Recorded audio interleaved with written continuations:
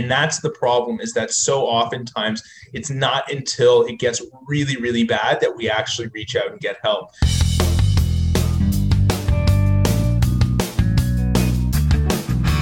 My name is Matt Zerker. I'm the founder and CEO of Tether, a men's peer support community, and you're listening to At the 55.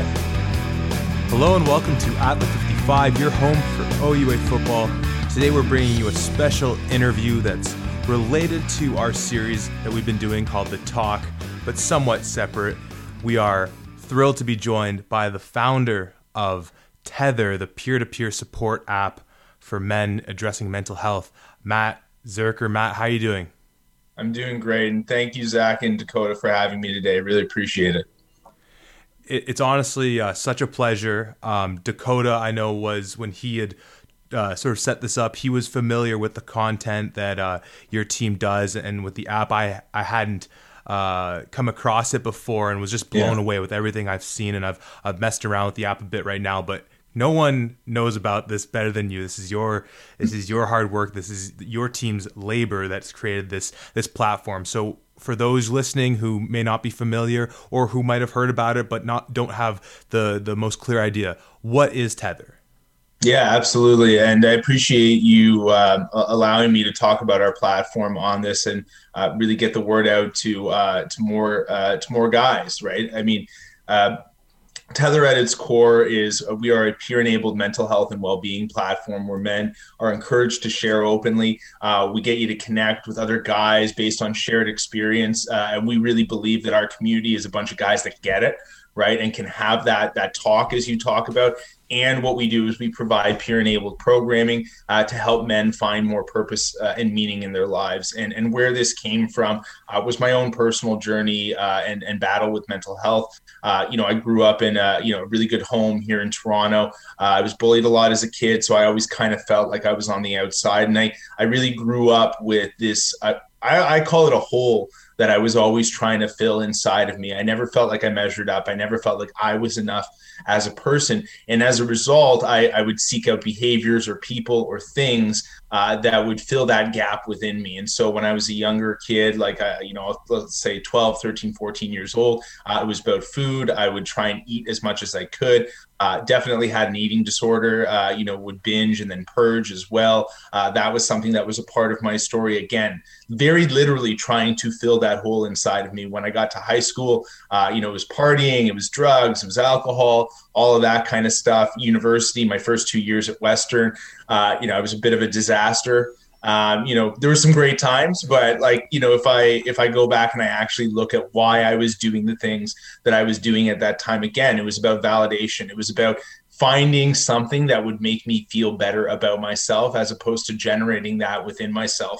When I got away from Western I transferred from Western to U of T after, 2 years where I didn't get a lot done, but I definitely had a lot of experiences. And I decided that I wanted to throw myself into achievement and doing. And so I ended up graduating the top of my class from U of T. I started my CFA, my Chartered Financial Analyst designation, while I was in university. So I was doing double duty there. And when I got out of school, went into the hedge fund industry and became a portfolio manager by the time I was 27.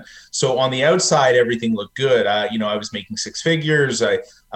I own my own home, all of these things. I was wearing a really nice suit to work every single day. Now I've just, I've got Zanies and a sweater and a backwards hat on, and I feel way more comfortable than I have ever in my life. But all of it was a show, right? It was all like, what can I put on the outside? What can I do? What can you see me doing so that I can feel like you're validating me and I feel okay about myself? And then the real turning point for me personally was in 2018. Again, I was working a job in finance, had all the things on the outside, but still on the inside for me, I was like feeling deeply empty. And I would go home, I would try and numb those feelings through, a whole bunch of different means.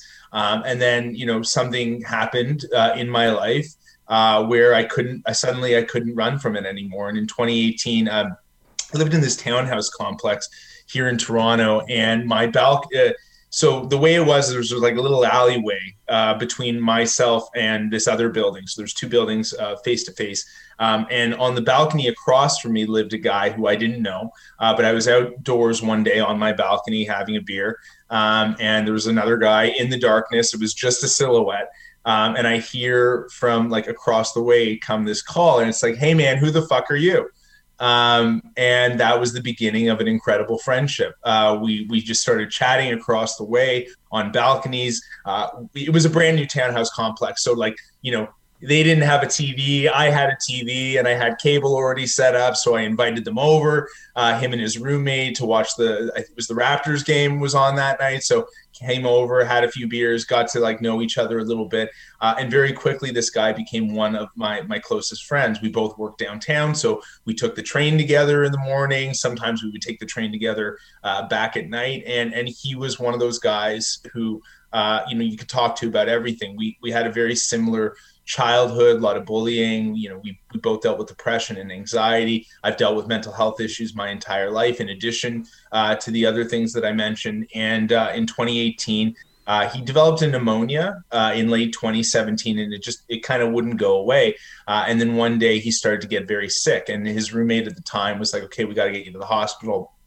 Ambulances came to get him on the gurney because he was like vomiting into a bathtub, from what I now know and what was told to me. And unfortunately, the gurneys couldn't be taken up the stairs because the staircase was too narrow, and so they had to walk him out. And as he was taking his the final step to get onto the gurney, he dropped to the ground and never got up, and he passed away right on the front steps of that building. And I was actually taking a nap at the time in my apartment, and I woke up and there was this feeling that like something was deeply wrong, and I didn't know what it was until I got a call later from one of our buddies telling me that Christian had died. And I think when those types of things happen in your life, when you lose somebody at a very young age, you can kind of go one of two ways, right? You can kind of go to this, I'm going to live every day like it's my last, or you can kind of go down this road of what does it all mean? And I definitely went down the what does it all mean route. I was, suicidally depressed. I couldn't get out of bed for a period of time. I was so anxious that like I basically got up to drink a little bit of water, eat a little bit of food, smoke a few cigarettes, and then I would go right back to bed. And that was my life for a long time. I ended up having to go on mental health leave from work. I couldn't function at the office. And it was a really, I didn't want to die, but I also didn't want to live. And that was kind of the state that I was living in for a long period of time. And what really shifted for me was a friend of mine was like, "I'm going to actually go join this men's group." And I tried therapy, medication, experimental treatments. I tried everything at this point. And he's like, "Why don't you join this men's group with me?" And I sat down. I was like, "Okay, fine. I'll give it a shot. I've tried everything else." And I sat down in this men's group, and I just said to the guys in this room, it's like, I'm not okay. Like, I don't know what it is, but I'm not okay. I don't want to be here anymore, but I don't want to go. I feel like a shell of myself. I don't feel like a man in any way. I feel like I have nothing to offer this world. And instead of them saying to me, like, "Oh, well, why don't you try some exercise or change your diet or, whatever." They just sort of held space for me. And it was a really powerful experience being in this space where it was just this non-judgmental support, right? And it's like I could just talk, and they didn't try, they just listened, right? And at the end of it, they said, "We'd love for you to come back. We feel like you have a lot to offer this group." And I kept going to that. And I don't know why I kept going, because it wasn't like everything was fixed after that first meeting, but there was something that shifted inside of me. And I ended up going on a retreat because I wanted to go deeper into the work in April of 2019. And I had one of these really overwhelmingly powerful transformational experiences on this retreat. And I left that retreat on Monday morning. I drove back from Massachusetts to Toronto, sat down at my desk at work because I had returned to work by this point on the Tuesday. And I just sat down at my desk and I was like, I can't do this anymore. I'm not meant to be in this place. And I came in on the Wednesday and ended up quitting my job.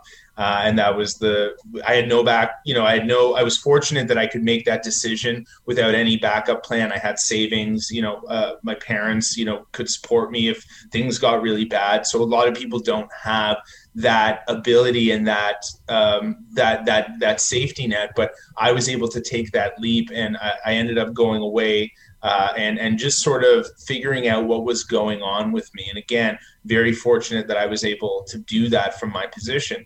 And as I started to go deeper and deeper down the rabbit hole, I realized that what I was feeling, this lack of purpose and meaning in my life, this feeling like, one of my buddies says it's like life is kind of like a hockey interview, right? Where you're saying a whole bunch of things, but you're saying nothing at the same time. Right. And that was kind of the way that it felt. I never felt like people really understood me. And I was looking for people where it didn't feel like a hockey interview anymore, a football interview, whatever you want to call it. You know what it is. It's the guy says, we gave it 110%. We mucked it up in the corners. Everything was really good. We're going to go back in, enjoy the victory, and then on to the next one. You're just like, kind of like, okay, fine. Thank you. Everyone has said that, for the history of hockey interviews. And everything felt fake. Everything felt unreal to me. And I realized that there was this, like, men had been deeply, deeply socialized to put up that wall, right? We have been told from a very young age, whether it was explicitly or through movies or sport, whatever it was, we've been told from a very young age that we're not supposed to show our feelings. We're not supposed to struggle. We're not supposed to be vulnerable and reach out to each other. And I realized in having those relationships with these guys, like, I was actually able to break down those walls and experience authentic connection for the first time in my life. And I realized that this was something that was really pervasive across all of society. Nobody was dealing with the problem, and men's mental health specifically was a huge issue, to the point where 77% of men were dealing with some kind of stress, anxiety, or depression. And yet 40% of men were saying that it would take thoughts of suicide or self-harm in order to reach out and get any help. And that's the problem, is that so oftentimes it's not until it gets really, really bad that we actually reach out and get help. And the problem is that most men, when they do reach out and get help, or the way that they cope with this is through drugs, alcohol, and unfortunately suicide. And 75% of suicides right now are committed by men. And I think it's really locked in this.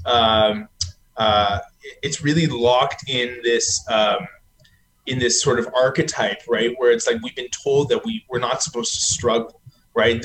We're supposed to be superhuman in some ways. And so really what the platform is there for is to normalize struggle. It's to normalize deep and authentic connections between men, so that we can have those conversations that go by, beyond surface level. And that's really what we're trying to build with Tether.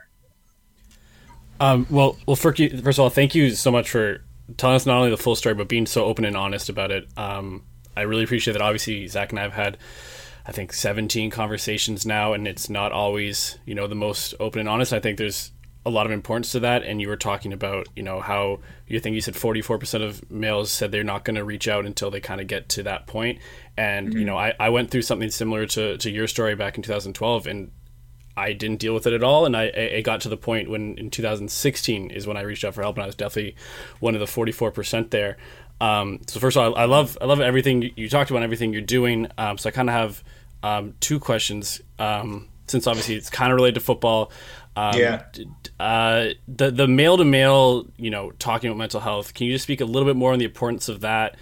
Just because it's sort of what I've looked at the app a little bit. It's sort of kind of like a congested locker room in a sense, where it is, a bunch of guys kind of having an open conversation, the importance of that. And then also, when you kind of first started up, what were the difficulties of getting kind of a safe space on the internet? Because it is such a likely volatile place. I mean, I'm on Twitter a lot, and I'm sure it's a very, very dangerous place, especially when it comes to opening up and being honest about yourself.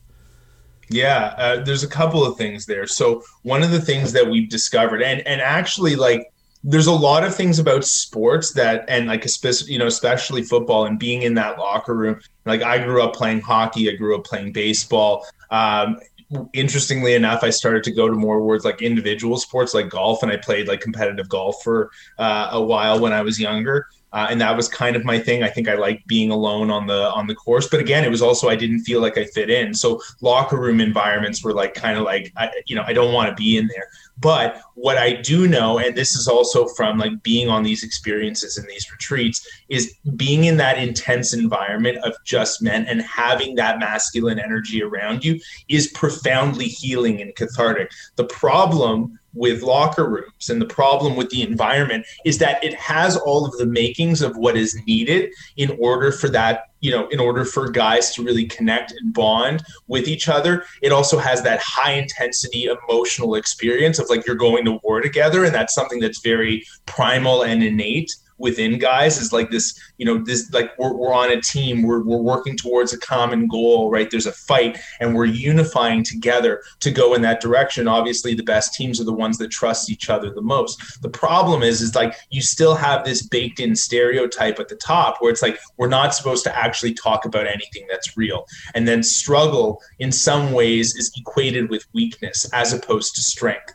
And that's what I think a lot of teams are having problems with right now. And Pete Carroll of the Seattle Seahawks is actually a really great example. And they're a great example of an organization that has actually fostered a positive and open attitude towards vulnerability and open sharing. And it's very much a part of the culture that Pete Carroll has created. And like, I don't know about you, but like when it was like, the Legion of Boom, like nobody wanted to like run across the middle of that defense, right? And like how well they work together as a unit when you had Richard Sherman and Cam Chancellor and Earl Thomas, right? They seem to work as like a singular unit all together, right? And then you had Bobby Wagner in the middle, and like, you know what I mean? It was just such a cohesive unit. And I think it, like, in so many ways, you can't build that without trusting the other people. And what's the quickest way to trust? It's by being open and honest and vulnerable with the guys around you. If you can open up and you can actually say to that person, like, listen, man, this is what I'm going through. And he can look you in the eye and says, I don't think any less of you for what you just told me, and I'm still here for you. That actually gives you that extra inch, that extra little bit that you can't, like, that can't be drawn up in a playbook, that can't be coached, right? It's a level of trust that can only be built with vulnerability. So I think sports has a really profound opportunity to be able to create that culture within locker rooms, but the problem is we just can't get past that point of, if I express that I'm struggling, then I'm going to be viewed as weak. And that's changing right now. We're starting to see guys like DeMar DeRozan, Kevin Love, Michael Phelps. We're seeing Dak Prescott coming out and being super vulnerable after his brother committed suicide very early on in COVID, and him saying that he didn't really feel capable of leading the Cowboys. And there was a whole thing around that. But like, you can see how people, really rallied around that. And I think, we want our superheroes to actually be vulnerable, right? If Superman didn't have kryptonite, it would be boring, right? Like, if there wasn't something that could take the guy down, we just wouldn't be interested in it, because we would know what the end of the story is. Like, the power of the story is in the struggle, right? And so if we can really encourage, more guys, and I think that this is on coaches, this is on university administrations, but it's really on the guys in the locker room to step up and say, yeah, no, I really do want to be able to trust. And then it's the coaches actually need to come in and say, okay, how can we foster that and create a room of safety? And so this, Lynn, I'll segue that into the question that you guys had about creating a safe space on the internet with so much crap that's out there, especially on Facebook and Twitter and all of these different places. And you're right, it is a huge challenge. First of all, it starts with effective modeling behavior, right? And so this is where I get into the example that needs to be set by coaches and players and leaders, right? It's if the top guys, the top dogs, the people that are leading the thing are actually showing that positive, open attitude towards vulnerability and struggle, that's the first step, right? So, because that signals to the other guys that it's okay. So there has to be a first guy through the door, so to speak, right? And that takes courage, right? It takes courage to be the first guy through the door and to say, this is how we show up, this is how we share, this is how we talk, and this is how we support each other. So very much one of the things I think we've done very well is myself and my co-founders have modeled that attitude in the community, right? And so when we are actively involved every single day, I respond to many posts a day. Sometimes I take a few days off because I got some other stuff going on. But like I try and be as active in the community and supporting guys and showing the other men how we support people in our community. Also, we have very clear guidelines, right? No bullying, no racism, no sexism, no anti-gay language or anti-trans language. All of that is unacceptable and will immediately get you booted from the community, right? So having very clear guidelines of this is okay, this is not okay, and this is how we show up, right? So when that happens, what ends up happening very naturally, and we're very fortunate, we haven't had anyone report another guy for being like, shitty on the app. Like the reports that we've got is like, I'm genuinely concerned that this person might hurt themselves, right? And so we've had to respond to those types of things. But like, to me, that comes from like a deep place of caring, right? And not necessarily, it's actually a sign of the strength and the healthiness of the community, and not the sign of any moderation, quote unquote, that's actually needed. So a lot of the moderation has taken care of itself in our community because of the example that the men in our community set for each other and the way that they show up for each other. So that's a big part of it. And then I think the other part of building a healthy community online, again, it comes back to values, right? And I mentioned Pete Carroll before, but it's like by saying what you are, you also say what you are not, right? And it creates expectations, right? And it creates guidelines, and it creates a very clear path of this is what we do, this is what we don't do. And I think that's really important, is clarity of purpose and clarity of principle is super important when it comes to building any kind of a community, but especially a community where you're basically telling guys to hop in and share about their deepest and darkest secrets and saying, all right, guys, go help each other, right? And I'm not going to be there and I'm not able to be there for everyone. So like, how do you create a community that ripples through? Because one man can't be there for everyone at every moment at all times. So it has to be a culture. So I think those are kind of the two biggest things there. And then, early days, like what was a struggle? Everything.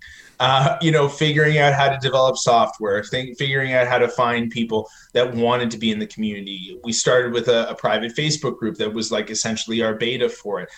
Everything along the way has, but it's like, it's one of those things, right? It's like, it's so much more meaningful because it was so difficult, right? It's so much more meaningful because you had to hop over barriers. It's so much more meaningful because you got punched in the face a bunch of times along the way. And I think, a lot of coaches talk about resiliency, right? Like building resiliency as a team. And it's like, you can't build resiliency unless you get hit in the mouth a couple of times, right? You don't like, I think that there's like a healthy fear, right? Like when you run across the middle as a receiver for the first time and you get smacked in the mouth, right? You're a lot more careful about going over the middle. Right. But the power and the strength is in being like, yeah, I've gotten hit going over the middle before. I'm going to go there again, but I'm going to do it in a way where I know what's coming. And so you improve, you sharpen as you do that more and more. So I would say for us, right, it's like there's nothing like reps, right? And reps mean that you're going to get hit. Reps mean that you're going to get hit in the mouth a couple of times. And that's okay, right? And I think it's important along the way to sort of honor what's coming up for you, honor the feelings that are coming up for you. And again, this is the thing. It's like if somebody gets hit going over the middle and then is afraid to go over the middle again, if he's just holding that in and there isn't a culture where you can actually share about that kind of stuff, he's not going to go over the middle again. Do you know what I mean? Or he's going to do so in a way where timing is off, he's timid, whatever. But if he's able to actually go to the other guys and the coaches and say, listen, like I got my bell rung last time and I'm really terrified about going over the middle. And it's not met with, well, just like man up, get out there, stop complaining. Instead is met with some kind of like, appreciation, be like, yeah, man, it's fucking scary to go over the middle. Like, it hurts to get hit like that. Right. And if he feels like understood and seen, like that will resolve a lot of things in him. And he'll be like, you know what, they've taken care of me. You know what, I think I can go do it again. I can give it another shot. Right. And that like, but if he's constantly afraid of doing that thing, right, and getting over that hump, you're never going to get to you're never going to get to that next level. So I think I answered all your questions there, but that I'll cut it off there for a second. No, you definitely answered it. You also brought back some traumatic memories of running a slant and my first concussion in football. So thanks for that. Yeah. Thanks for that one. I'm gonna hand it off to Zach. Let's take a moment for that. Zach, go ahead. Well, Matt, you mentioned so much great stuff in that, and one of the things that came to mind for me, talking about setting the example and kind of creating a space where, as you said, one man can't do it all, but if you can make an impact in my life, then I can make an impact in the circle of people I know, and then one, et cetera, et cetera. But one thing that, as someone who's, I had difficulty in my life just understanding my own sort of emotional, my own emotions. A lot of times it comes down to not a fear per se of I don't want to share something, but perhaps a lack of an emotional vocabulary where, and I've been in past relationships or something along those nature of, oh, what's wrong? It's like the default's, well, nothing.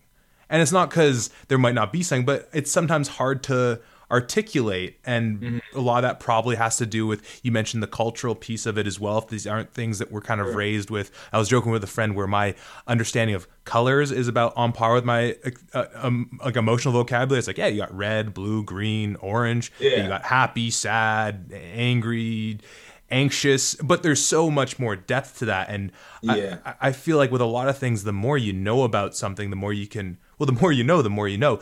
And so I guess part of my question is about, and maybe this isn't the name of your platform, but I think such a big piece of this is that educational, emotional vocabulary, being able to not just feel okay to talk about these things, but also when push comes to shove, it's like, well, what is it I'm feeling? Does that resonate with some of the stuff that you've seen from the men on the platform, or just research that you've done, that kind of emotional intelligence? Or is it more just about, I know what's going on, I just don't want to share it? It's both. So, I mean, there's a disorder, quote unquote. I hate to call it a disorder. There's I guess a condition called alexithymia, which is basically, it's like, it's an inability to sort of label and know what you are feeling. Right. And men deal with that at a significantly higher incidence than women do. And a lot of that is socialization. At a very young age, we are told, that we should like suck it up and whatever. And so we are actually cut off from our emotions, right, in a very real way. And we're also not given an emotional vocabulary to be able to express ourselves. And there's the joke that there's men have three emotions, like happy, sad, and horny, right? Those are the three emotions for guys. And it's funny because it's like, sadly, it's kind of true, right? And so a big part of that, I think, is first, I mean, the way that we deal with that on the application is we actually have you pick an emotion before you share. So we try and help you identify what it is that you are feeling with a wheel of different types of emotions that you could be going through. We allow you to select that Post-it. And then, so that's a big part of our process. But the other part of it is we are so actively socialized away from feeling our emotions that when we actually are in a situation where we feel like we should feel our emotions, it's terrifying to us because it's completely uncharted territory. And it should be terrifying because you've never done it before, right? It's the same thing with the first time, like you're doing anything, like your adrenaline's up, your fight or flight response is like super activated, and you're just like, I don't know how I'm going to do this. And then you jump, right? And then all of a sudden it works out okay. And then you're like, all right, well now, and then your brain takes a mental note of that. It's like, oh, okay, when I did this, it turned out okay. I can do that again, right? So again, it's about building repetitions. But like, I think, it's like, you can't run anything complex in football before you know how to run the basics, right? Like you shouldn't start be running trick plays before you actually just know how to run the ball up the middle. You know what I mean? Like you do that well, you teach guys how to block. This is how you block. This is how you run this play. And then you do that over and over and over again until you get really good at it. And I think for a lot of men, one of the big keys is like, just start by identifying the basics. Like you don't have to become like, fully aware of everything. And that takes a long time, right? It takes reps. But like actually just when you are feeling something, and you'll know when something's going on, your body will tell you it's tightness in the chest, it's tightness in your brain, you feel like your thoughts are swirling, there's like a vibration or an energy that's uncomfortable and it's going through your body. That is your body telling you that something is wrong. Emotions actually don't occur in the brain, they occur in the body.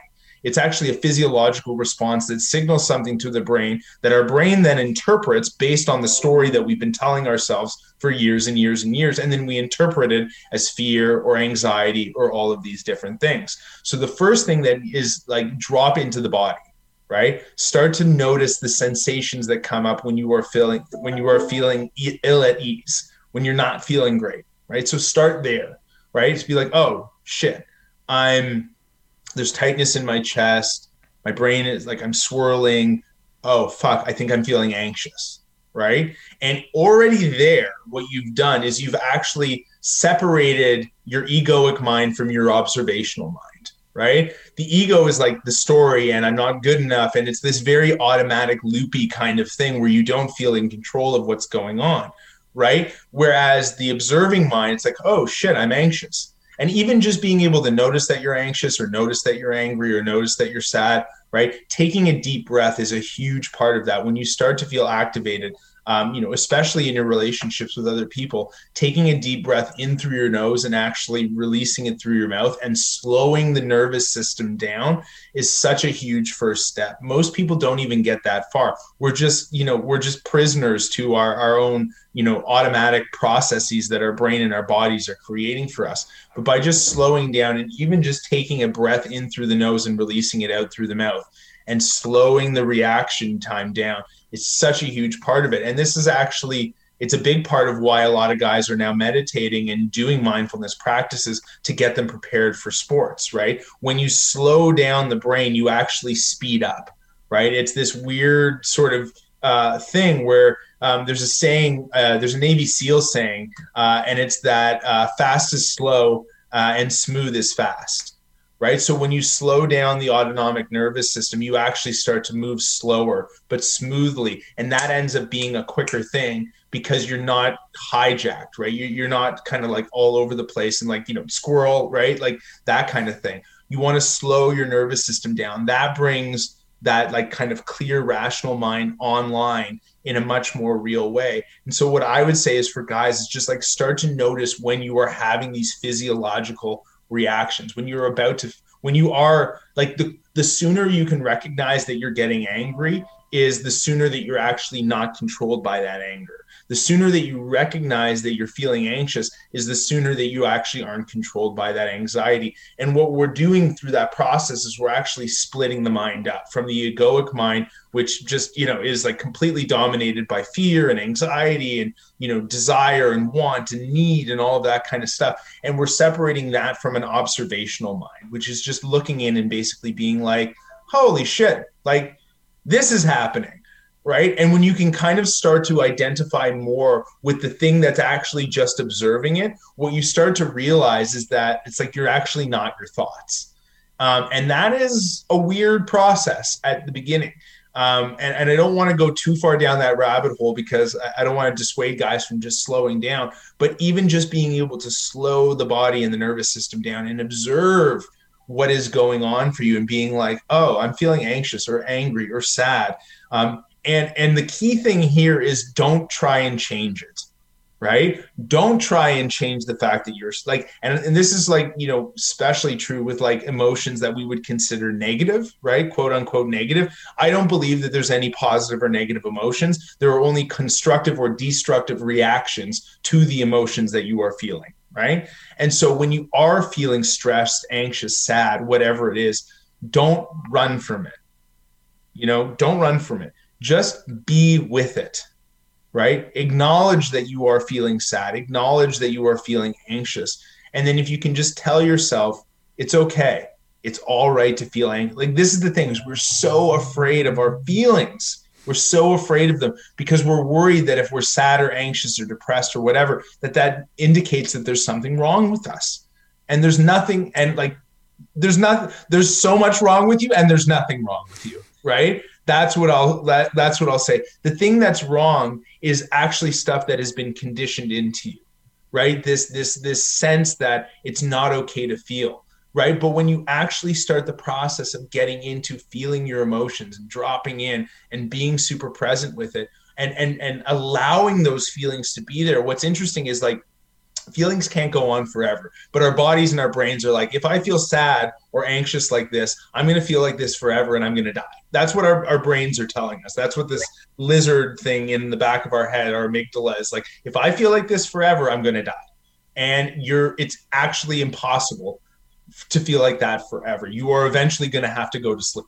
Right? Your system will run out of energy. It's just not possible for that to sustain. And so what we start to notice is like, we start to notice that we're feeling a certain way. The feeling starts to peak a little bit. We reach an apex where we're like, this is unbearable. I can't deal with this anymore. Stay with it, allow it to be there. And then what eventually happens is it starts to dissipate. Right? And the more times that we go through that process of feeling our feelings and letting the feeling resolve itself naturally, the more we do that, the more it gets ingrained into our brains that when I feel like this, it's not going to be forever. And so the time gap that happens between the feeling actually happening and resolving itself starts to get shorter and shorter and shorter and shorter, to the point where you're able to just really process feelings really super quickly. Right. And it isn't something that affects you as much. But again, these are just simply repetitions, right? And not doing something that actually then numbs you out from it or avoids it or whatever. Being really with it and allowing it to be there, huge part of the process. There's so much in there that I just set off so many different things in my mind. I just infinitely curious about. But that's awesome. And once again, just making the connection with sports, with football, as you said, it's like with anything on the gridiron or on the ice or whatever you're doing. It's repetition to make it something that's natural, that you don't have to think about, that's just part of the way that you are hardwired. I mean, that was brilliant. Matt, you have the app. What other resources do you guys have? I know you have the website, a couple other things that you guys run. Just let folks know sort of the different things that, aside from just the app, that you guys do to sort of support men. Yeah, and I apologize if I talk a little bit long sometimes, and so I didn't mean to go on a huge long diatribe. I hope some of this resonated with guys that listen to this, and I hope there's a couple people out there who get some benefit, and maybe just sort of get that permission to actually feel something. And I would say, if you are struggling right now, therapy, medication, experimental treatments, entheogenic medicines, like there's so many things out there. There's breath work, there's energy work, like literally I've tried everything. So it's like, if the first thing doesn't work for you, continue to try, continue to sample. There is something that is going to eventually click with you. I mean, CBD oil, like there's everything right now. So like, stay with it, stick with it. And like, again, building those reps and allowing yourself to feel a certain way. I promise you, feeling your feelings will not kill you. And one of the things that we always try and, impart, especially to the members of our community, is that struggling doesn't make you any less of a man. It makes you human. Right. So a big part of this is us normalizing struggle together, modeling positive attitudes towards openness, vulnerability, and sharing with each other, and building deeply emotionally connected relationships with each other. It is okay. It is fine. You are allowed to love guys in your life, and it can be completely non-sexual as well. Right. Like, I have profound, deep love for so many men in my life. And I feel so much more full as a man, and so much stronger because I have those deeply emotionally connected relationships. So first, I would just sort of say that. In terms of Tether, follow us on social media, on Instagram at Tether for Men, on Twitter at Tether for Men, on Facebook you can find us Tether for Men. We're the same in all of those different places. You can download us, and this is what I would say to any guy that's listening to this that doesn't know what the next step is. The first step is just downloading the app. Right? You don't have to do anything. You don't have to post, you don't have to comment, you don't have to reply, you don't have to do shit. But just go in there, set up a profile, and just see what other guys are saying. Notice that there's other guys who are sharing openly about struggle and they're getting the support that they need.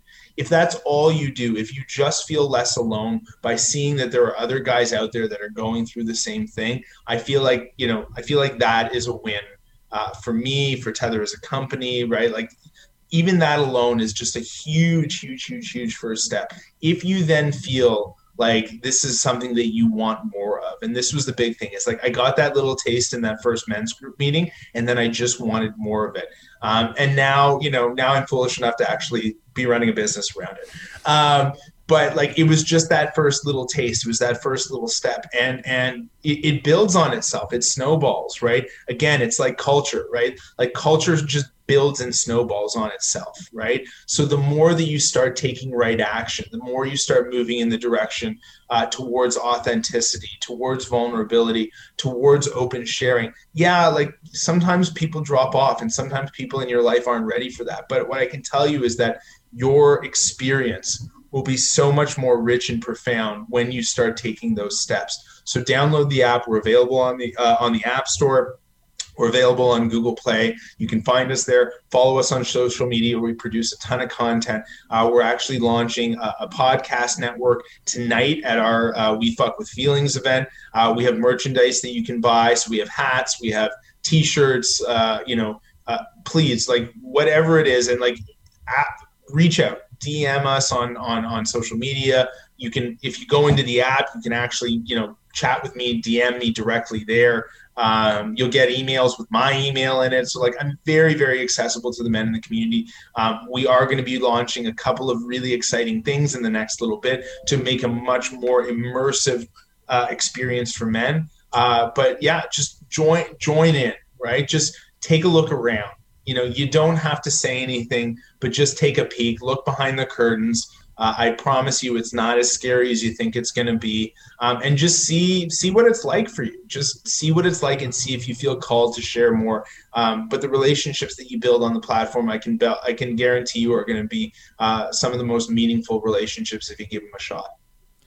Brilliant. And, I know it was a little tongue-in-cheek when you said it, but if it was foolishness that drove you to start this company, we need more fools in this world doing stuff like this, because I absolutely appreciate everything you and your team are doing. And I appreciate you for joining Dakota and I today to spread the word, because obviously in the sport of football, this is something that is of the utmost importance. So, Matt, thank you so much for your time. All the best moving forward with Tether. Thank you so much. And thank you, Zach. Thank you, Dakota, for having me. I know, like, there's so much more that we can do together in terms of spreading awareness. I really respect the fact that you guys have decided, to be brave enough to shine the spotlight and have the talk. I think it's such a great initiative. So, looking forward to supporting you guys in whatever way we can. And, I know there's so much more that we can kind of do together. And, for all the male, like, athletes that have been on this show, that have been part of the talk, that, are thinking about opening up about this, you have a power beyond what you can imagine. And it really, that feeling inside of you that's telling you don't go there, don't listen to it, go there. I can promise you there's a lot of great stuff on the other side of not listening to that fear. Brilliant. All right, Matt, all the best, eh? Thanks, guys.